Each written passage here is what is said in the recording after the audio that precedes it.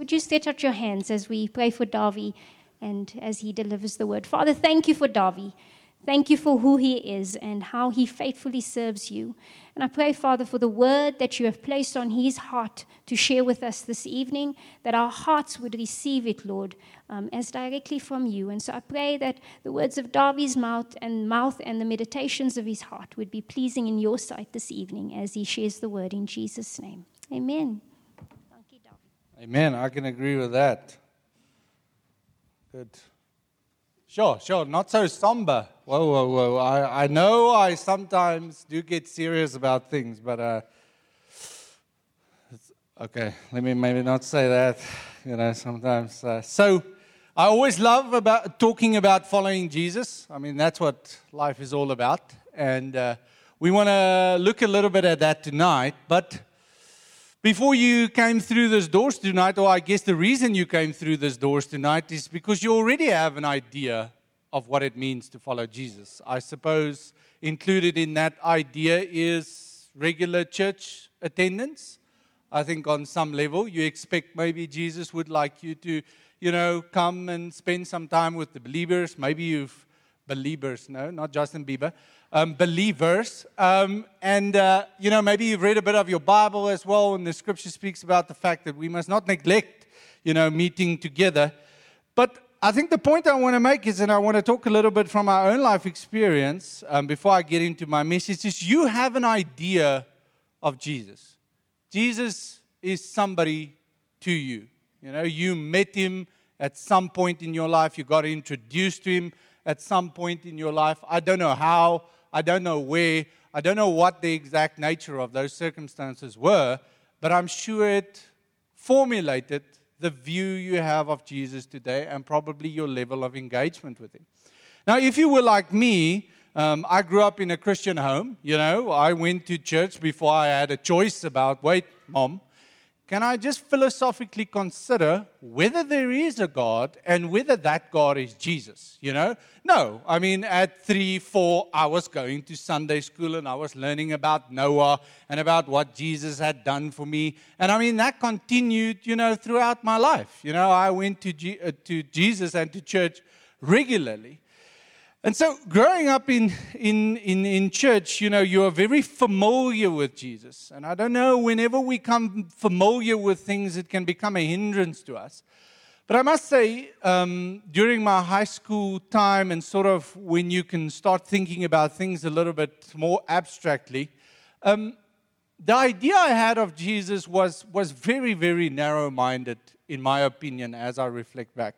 So as Christians, we focus a lot on the cross. And I've preached about this sometimes a little bit, and there's no problem with this because the cross is key. But my understanding of Jesus was quite limited to this person that died on the cross for me. And what that does is whenever we talk about the cross, we generally talk about the fact that Jesus took our sins on him. Now, although it's wonderful that Jesus took his sins on him, I'm still left focusing on my sins. So just to break it down, my basic understanding of Jesus before I came to Europe, your life, that was, we are really bad, okay? And we regularly mess things up. Jesus looked down at us from heaven and went, somebody's going to have to fix this mess, okay? So I almost had this view of Jesus that he sort of reluctantly came from heaven down to earth because there was nobody else that could do the job. And second to that, okay, so Jesus wanted me to be very sorry for my sins and accept him and get my ticket to heaven. And then secondly, Jesus wanted me to be a good boy and then I'm sorted. So that was the beginning and end of Christianity for me. Give your life to Jesus and be a good boy, and that's it. Voila. Good job. That was my idea. I wonder what your idea has been about Jesus. I wonder what your idea is today about Jesus. Because I remember when I started to read the scriptures for myself, my mind was literally blown away. Because all of a sudden, I saw Jesus in a way that I had never seen him before. As a political revolutionary, as somebody that was not hindered by any social obstacle, that spoke to women in ways that nobody else did, that spoke to religious leaders in a way that nobody else did, that did everything the way nobody else did it. Said the most craziest things in the world.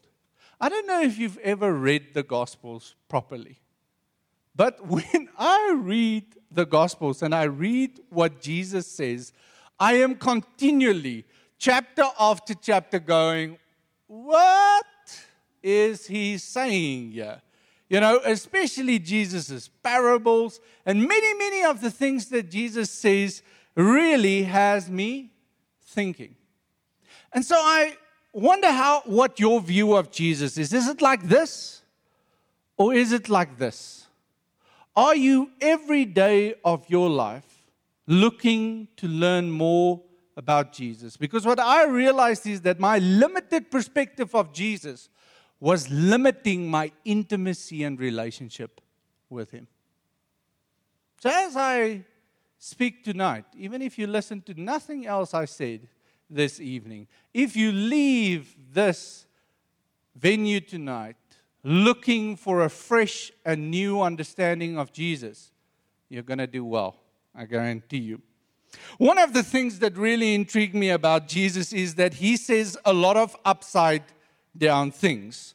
And what I mean by upside down things is He has a lot of paradoxical sayings, and we're going to look at that a little bit more later tonight. But we're busy with the up, in, and out triangle. And you guys have been familiarized with the up, in, and out triangle and how we use the up, in, and triangle to quickly assess how various parts of our lives are doing. My relationship with God, my relationship with the church, and my relationship with the outside community.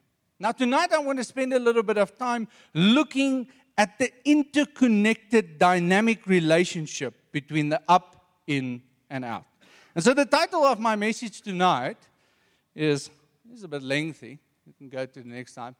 The way out is in, and the way up is down. And so we have these three things, and I have a little picture of a table here, a three-legged, like artsy-fartsy table. It's quite cool. That's why I picked it.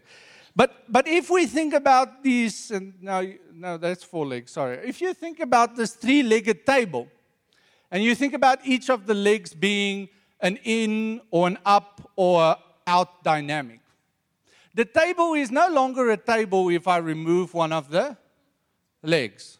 It's like maybe a seesaw or slide or something like that.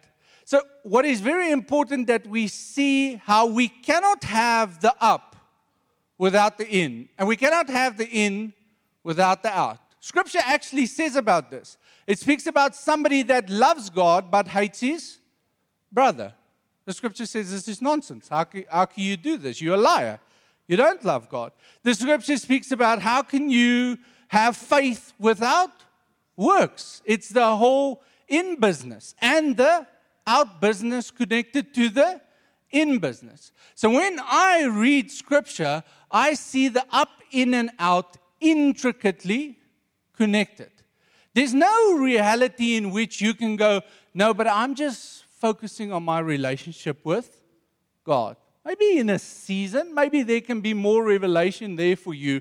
But you cannot be in relationship with God without loving the members in the church and without loving your neighbor. You can't love your neighbor properly without loving God and being a part of a community. So there's a very intricate, dynamic relationship between I almost said four corners of the triangle. the three corners of the triangle. If you are, and this is part of my message tonight, if you are doing the up properly, it should precipitate that you do the in properly. And if you are doing the up and the in properly, it should only mean that you are doing the out properly. How can you be filled with the love of God for yourself and not love the person next to you? I would seriously question whether it was the love of God that you received if there's not a desire for you to love beyond yourself. So, I don't know if you are familiar with what a paradox is. Can you think of an example of what a paradox is? I'll help you out. That's why I'm here. Thank you. So, I don't know if you've ever heard the saying, less is more. Does that make any sense? Well, it does. In certain circumstances, less can be more. You know, if we think about medicine or we think about business, you know, more is not always better. That's a paradoxical statement. A statement that at the same time has two opposite ends, but both opposite ends are true. I don't know if you've read Jesus. He loves paradoxical statements. He makes them over and over again just to mess with our heads. Have you ever heard Jesus say the way up is down? Jesus' leadership model is, if you want to be the greatest, then be the least. Sounds rather paradoxical to me. What is he saying? Then in other parts of the Bible, he says crazy things like, he tells a parable about servants working and the master paying all the servants different rates, and then he finishes the parable with, and the first shall be last and the last shall be first, and we're going, what, whoa, come again? I mean, have you read those parables, and have you read those scriptures and gone, yeah, I get this, no problem. I don't know about you. I'd like to learn from you then, because I read portions of my Bible and I go, Jesus. It sounds impressive. And I could repeat it in a sermon and also sound impressive. But do I really know what it means? I'm not so sure. And I'd like to help you and maybe help myself a little bit by using an illustration to help you understand what paradoxes are to me. I don't know, who of you have seen optical illusions? I love optical illusions. Who likes, okay, I have a few people in the house. Who of you have no idea what the optical illusion is? Okay, good. So that's fine then, we should be okay. So I just want to show you an image of an optical illusion. Now, some of you, if you're clever, you know I was going to show you an optical illusion, so you were already looking for two things. But if some of you had not seen this optical illusion, you might have immediately seen the cup, okay? Or some of you might have seen two faces looking at each other, okay? Let's show you another one, okay? Now, this one's interesting, eh? If you haven't seen it before, if you have experience in it, it's easier to see it. But there are two sort of realities in the image. There are two things in the image that is true at the same time. Depending on the angle you look from, one is true and then the other. Now, if you're not seeing the old lady, then just imagine the line on the young lady's neck being the old lady's mouth. Everybody seeing it? Aha, we're having some aha moments here. So the young lady is looking away. She's not interested in us. The old lady has got a big fat chin and a big fat nose. And she's got her mouth. Do you see it? Wonderful, wonderful. So for me, there's one more I'd like to show you that also illustrates it for me. So in optical illusions, I feel part of Jesus' paradoxical sayings are captured. Because Jesus says something that is of opposite ends, but yet true at the same time. And you would make the mistake to say it's this or it's that. I sometimes imagine that we in the church get caught up in the wrong way when we look at optical illusions. I wonder if we're looking at the tapestry of God's creation, and it's almost like an optical illusion, and one denomination says, no, we've got it. It's here. We can see the cup. And another denomination says, no, it's faces, man. Can't you see it's faces? You know? And if we look at that one with the Spanish men, you know, the old men and the Spanish men and an old lady and an old man and a cup, you know, I wonder sometimes, you know, and this is maybe a little bit of a sidetrack, but there's always more to what Jesus is saying. But the thing with an optical illusion is that you have to look carefully. You have to look intently, and you have to look with an open mind. And I wonder if you've looked like that at Jesus' statements, because he says some very paradoxical things, and I'd like to look at a scripture I believe Pastor Louis has looked at with you as well, but if he hasn't, here it comes. And it is in Mark 8:34 to 38.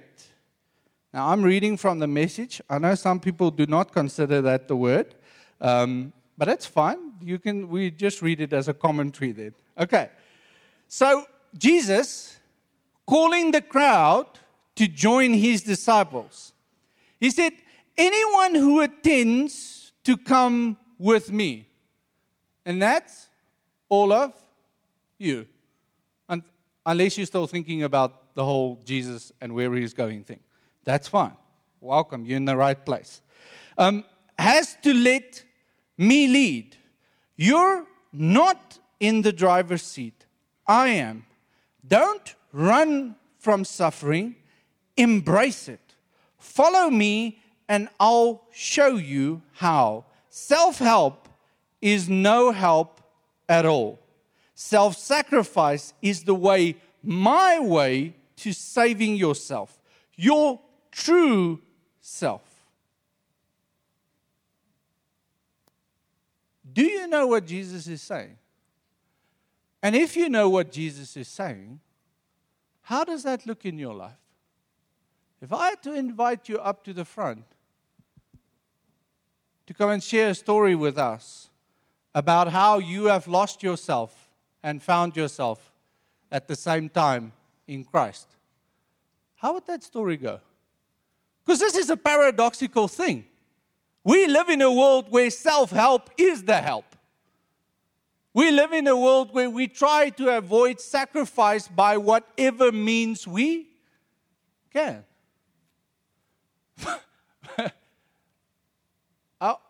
It was so strange when I read this for myself, because I had a sense that we read these passages in church, but we don't get it. Like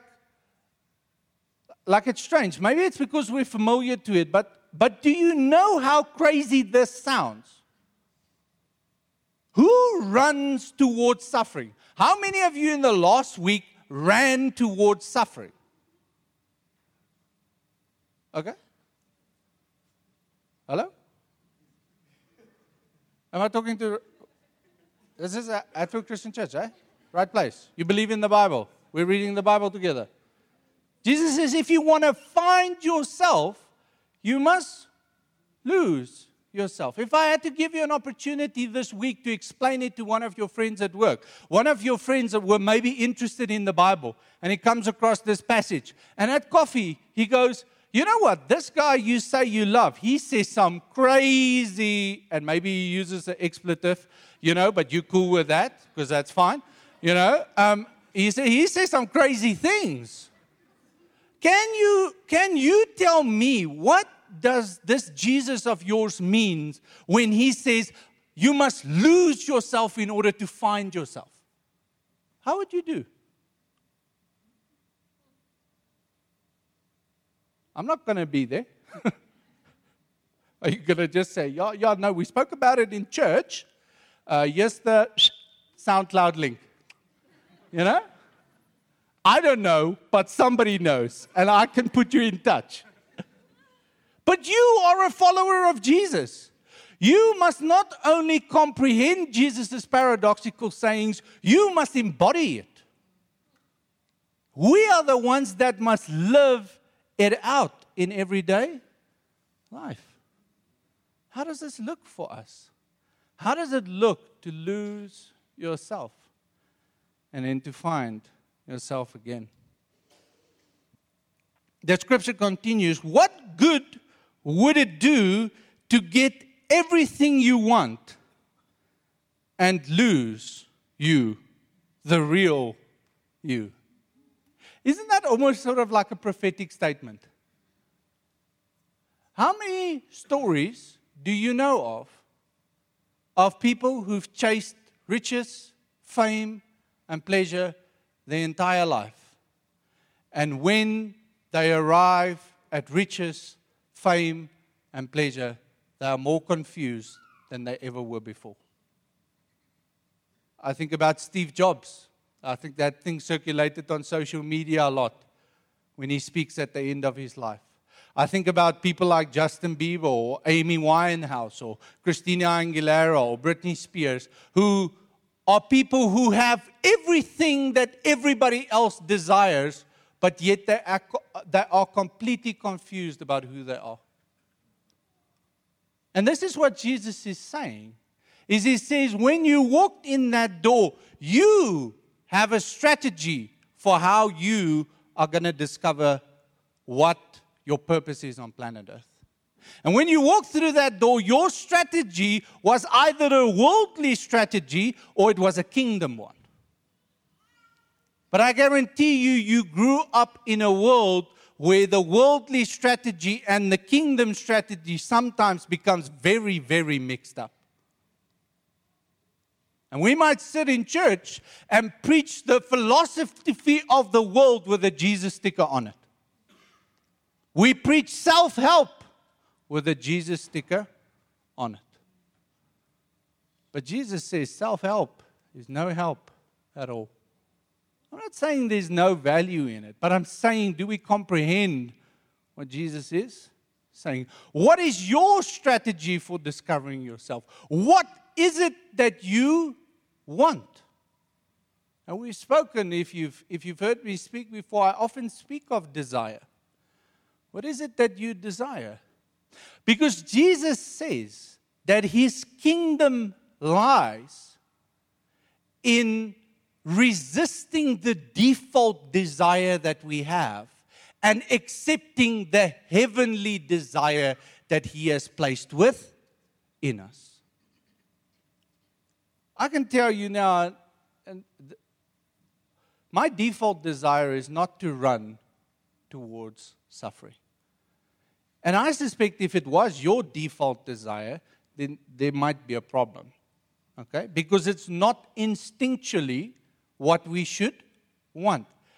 But that's why Jesus' words is truth. And that's why Jesus' words is a revelation. Because it flies within the face of the wisdom that the world offers us. And the proof is in the pudding.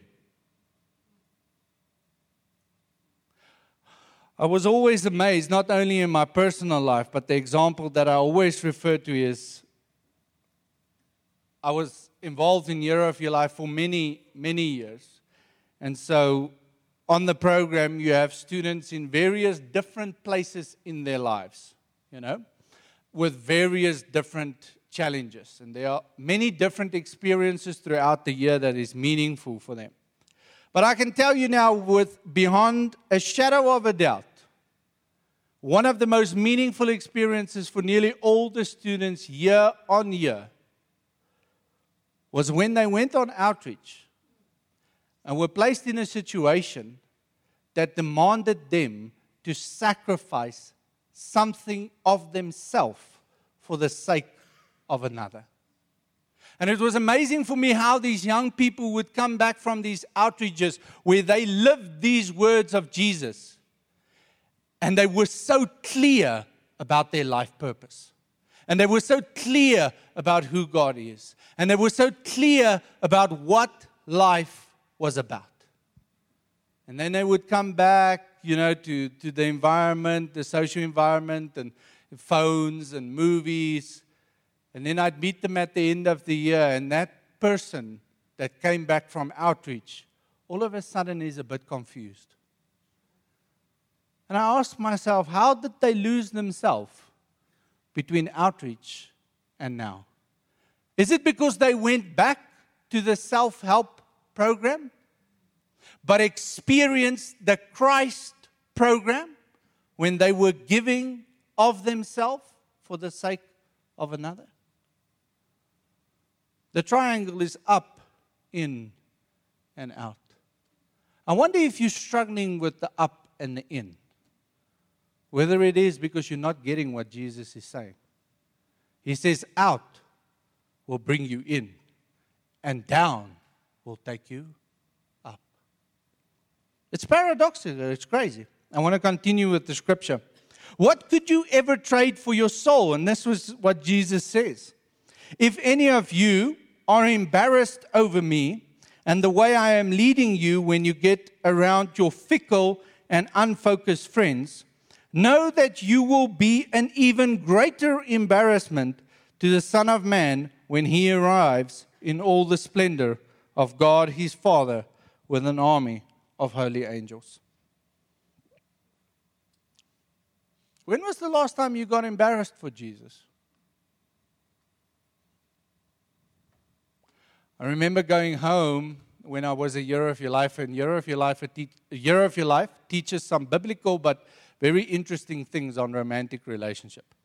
And I remember going home and telling my friends that this is now my stance. You know, I've taken sort of like a vow of celibacy, and I'm not interested in any romantic relationship. And then later when I had a girlfriend, you know, I told them, no, we only hold hand and kiss on the cheek. I remember my friends looking at me in a way they had never looked at me before. Like, is everything okay with you? That program you're going to, it's not some sort of cult, eh? You guys don't slaughter goats or chickens or anything like. It's all kosher, eh? You know, and I just having that sense that of embarrassment, but for the sake of Christ. And even when I was in recent experience, I was working outside the church for about 2.5 years. It happened several times where I was talking about Christ's ways, but people don't get it because they don't know Christ.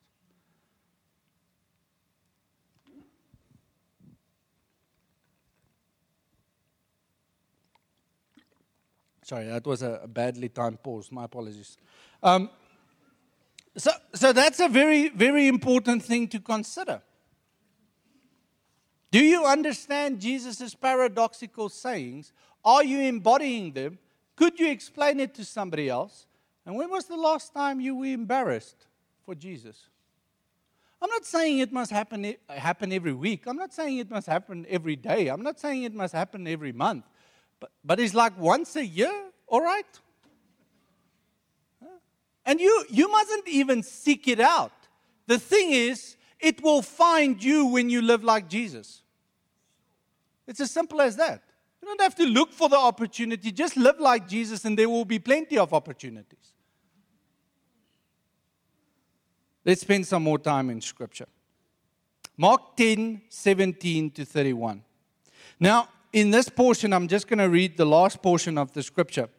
But this Scripture is the story of the rich young ruler. I'm sure you guys all know your Bibles off by heart. Of course you do. The rich young ruler, you know the story, that comes to Jesus and asks Jesus a few questions. He says, Jesus, how do I attain eternal life? What is eternal life about? And Jesus goes, have you obeyed the following commandments? You know, do not lie, do not covet, honor your father and mother, do not sin. And the young man says, yes, I've done it since I was a little boy. Hallelujah. And then seeking justification, seeking to exhaust Jesus' answers. So he wanted to hear Jesus say, after he asked the question, is there anything else I lack? He wanted Jesus to say, no. You're good. You know, I would have left right there, but he wanted a little bit more from Jesus. And so Jesus gave him a bit of extra, as he always does. And so then what does Jesus tell him? He says, sell all your goods and come follow me. And we all know how the story ends. And the young man went away downcast because he had many things. I'd like to think of that statement a little bit differently. I'd like to think it should have gone, there were many things that had the young man. Because his identity was situated in that place. And the scripture that Jesus spoke about just now comes true. What will happen when you gain the whole world, but you lose your soul? What has got you?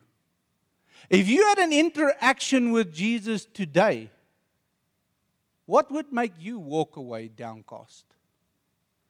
And the scripture would read, and David walked away downcast because he was too in love with, or he was too focused.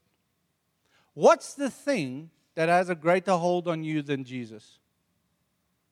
Because there's always things in our life that vie for Jesus' attention. And Jesus then speaks about a little bit about how a camel, how hard it is for rich people to come to God, but it's not impossible because nothing is impossible for God. But I want to focus on this last little passage where Peter and the disciples sees this whole exchange between Jesus and the rich young ruler, and they go, yo. Okay, this is it. I hope you know why. So the disciples expected Jesus to restore the kingdom of Israel in the same way it was in the days of David. So the disciples literally thought that they would within their lifetime be powerful rulers in the real world. Are you guys with me? And this is always so fascinating for me about Scripture. One of the things that I came to realize when I started reading my own Bible, my Bible, I realized that one of our greatest dangers is making Jesus what we want him to be instead of allowing Jesus to be. We project our expectations and desires upon Jesus, and we contort him into our image, into what we want from Jesus. Because I tell you now, depending on what you want from Jesus, it has a lot to say of how you see him. We have a significant impact over how we see Jesus. That's why I'm continually challenging myself to say, Lord, help me see you clearly. Because I know my wants and my desires and my realities are continually narrowing my focus sometimes in an unhealthy way. So Peter asked the following question. Then Peter spoke up. We have left everything to follow you. Truly I tell you, Jesus replied, no one who has left home or brothers or sisters or mother or father or children or fields for me and the gospel will fail to receive 100 times as much in this present age, homes, brothers, sisters, mothers, children, and fields, along with see how Jesus just works it in there. Don't miss it. Don't miss it. Along with persecutions. Hallelujah. Thank you, Jesus. And in the age to come, eternal life. And Jesus throws another paradox. But many who are first will be lost, and the last first.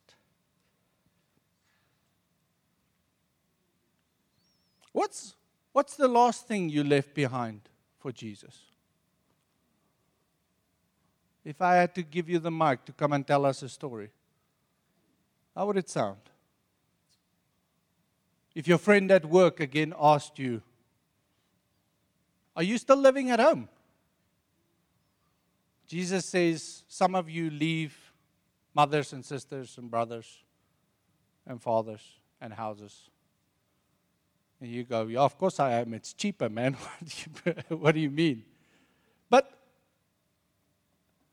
But I came to realize that the only thing that I left behind for Jesus were the things that were already messing up my life. Booze, loose sexual relationships. And I went, oh, that's bad for me. That's good. I'm very glad I left those behind. But those are not the things Jesus talks about here.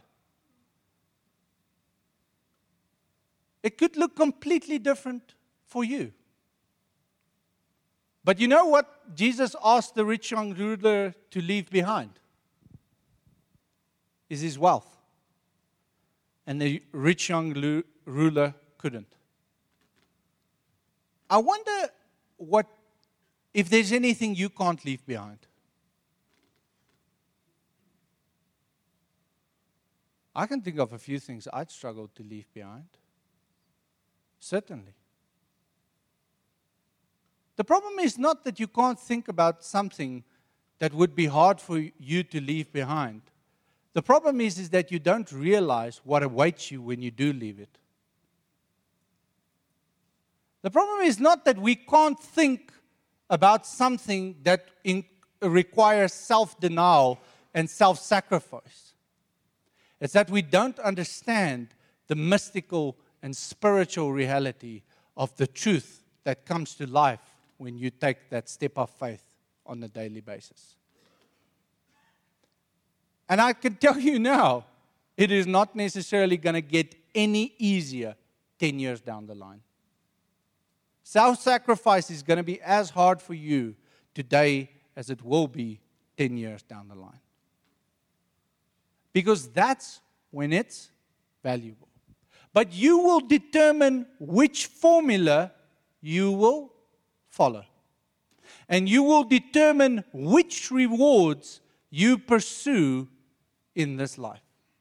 And there are two formulas in our lives to gain reward. And those rewards differ completely. I wonder what your mind is drawn to the most. I wonder where your thoughts dwell. I wonder what you worry about in a week. If it's the things of this world, then that's where your rewards will be. But if it's the things beyond this world, then that's where your rewards will be. And that's the crazy thing about Christianity. Is that we are crazy when we stand in Christ. Because it's only in Christ that we can reconcile the paradoxical nature of our world. There are many things in my life that I can't reconcile. I can't bring the two realities together. If you take an accurate look at the world, you will see terrible pain and suffering like you cannot imagine it. All over the world, every day in South Africa, stuff that will give us sleepless nights. But then if you look again, you can see the most beautiful, amazing love between people. You can see art. You can hear music. You can eat great food and have an amazing time. How do we live in a world that is both so ugly and so beautiful at the same time? Have you ever wondered about that paradoxical reality where we live in? Now, do we live with this desperate hope that I hope the suffering is just not going to arrive on my door? For me, in my reality, there's some very real suffering I can't turn my eye away from. Where before I was very unconcerned with it, to a certain extent. But as this reality confronts me, this suffering and beauty, the only place I can exist is in Christ. The paradoxes of our world and the paradoxes of Christ's sayings are reconciled in Him. And they are paradoxical in nature. And they are about suffering and they are about losing yourself. Because in order for Christ to live, you have to die. And we don't want to die. We don't want to die that spiritual death. We fight that spiritual death with everything we have. And we don't know why we're not experiencing breakthrough in life. It's because the old self is still alive and you don't want to let him die. Because if you follow Jesus' paradoxical sayings, then the old self dies. And when he dies, Christ lives in you. In a miraculous, mysterious way that does not diminish your identity, your person, your dreams and your desires in any way, but instead amplifies them and clarifies them for you in a way they were not before. We are so afraid that Jesus' formula is going to lead to us being more lost and confused than we ever were before. But yet, when we observe it in life, we see exactly what Jesus says on the opposite end happens day after day after day in our life. Where people pursue money, wealth, power, love, and all of those things, and they end up losing themselves. Why don't you try Jesus' way for a couple of months? Why don't you try dying in the next 6 months? And then report back to us. Spiritually, I mean, okay? Spiritually. Okay. So those are the thoughts that I wanted to leave with you tonight. Firstly, Jesus is not who you think he is. He is so much more. Jesus says some crazy things. And the up, in, and out triangle is intricately connected. And we can see the intricacy of their connections in the very sayings of Jesus. And if you want to do the up, in, and out well, then you need to embrace Jesus' formula for life. And root out the world's strategy and formula for life. And when you pray next time, you say, Lord, give me the courage to lose myself for your sake. Show me where I must lose myself for your sake. And see what happens. Take a gamble. Try it out. I dare you. Try it out. Because for me, I could have spoken tonight all about how there are so many things in our world that need attention. And it is a depressingly long list. And the few ministries that Garth touched on tonight all focus on those areas. And I could have made you feel terribly guilty about how little you are actually doing for God's kingdom. But I found that is a very ineffective strategy for motivating people. But if you focus on the up, in, and out, you will realize that you can't lose yourself just by focusing on the in. You have to go out in order to lose yourself. You have to go up in order to lose yourself. And by going up, in, and out, you discover your true self. I'm very excited about discovering my true self, and I enjoy every moment. It's not necessarily always emotionally pleasurable, but there is something mystical and supernatural that I can't necessarily put into words that happens when I die and Christ lives. Let's pray. Father, thank you so very, very much that you have revealed your ways to us, Lord. That Jesus came and ministered his love and his kingdom to us. That we can behold your beauty and be enamored by your love, Lord. And that from that place, Lord, from that place of strength and intimacy, Lord, we can seek to live out your teaching, Lord. And no matter what our skin color is, no matter what our background is, Lord, if we live out your formula for life, your teaching, your wisdom, we will change everything around us. And in that process, discover who we are in you. So I pray for courage, Lord, in each and every heart, Lord. Whether it is a small thing or whether it is a big thing, Lord, won't you give our hearts courage to lose ourselves for your sake. In Jesus' name we pray. Amen. Amen. Thank you.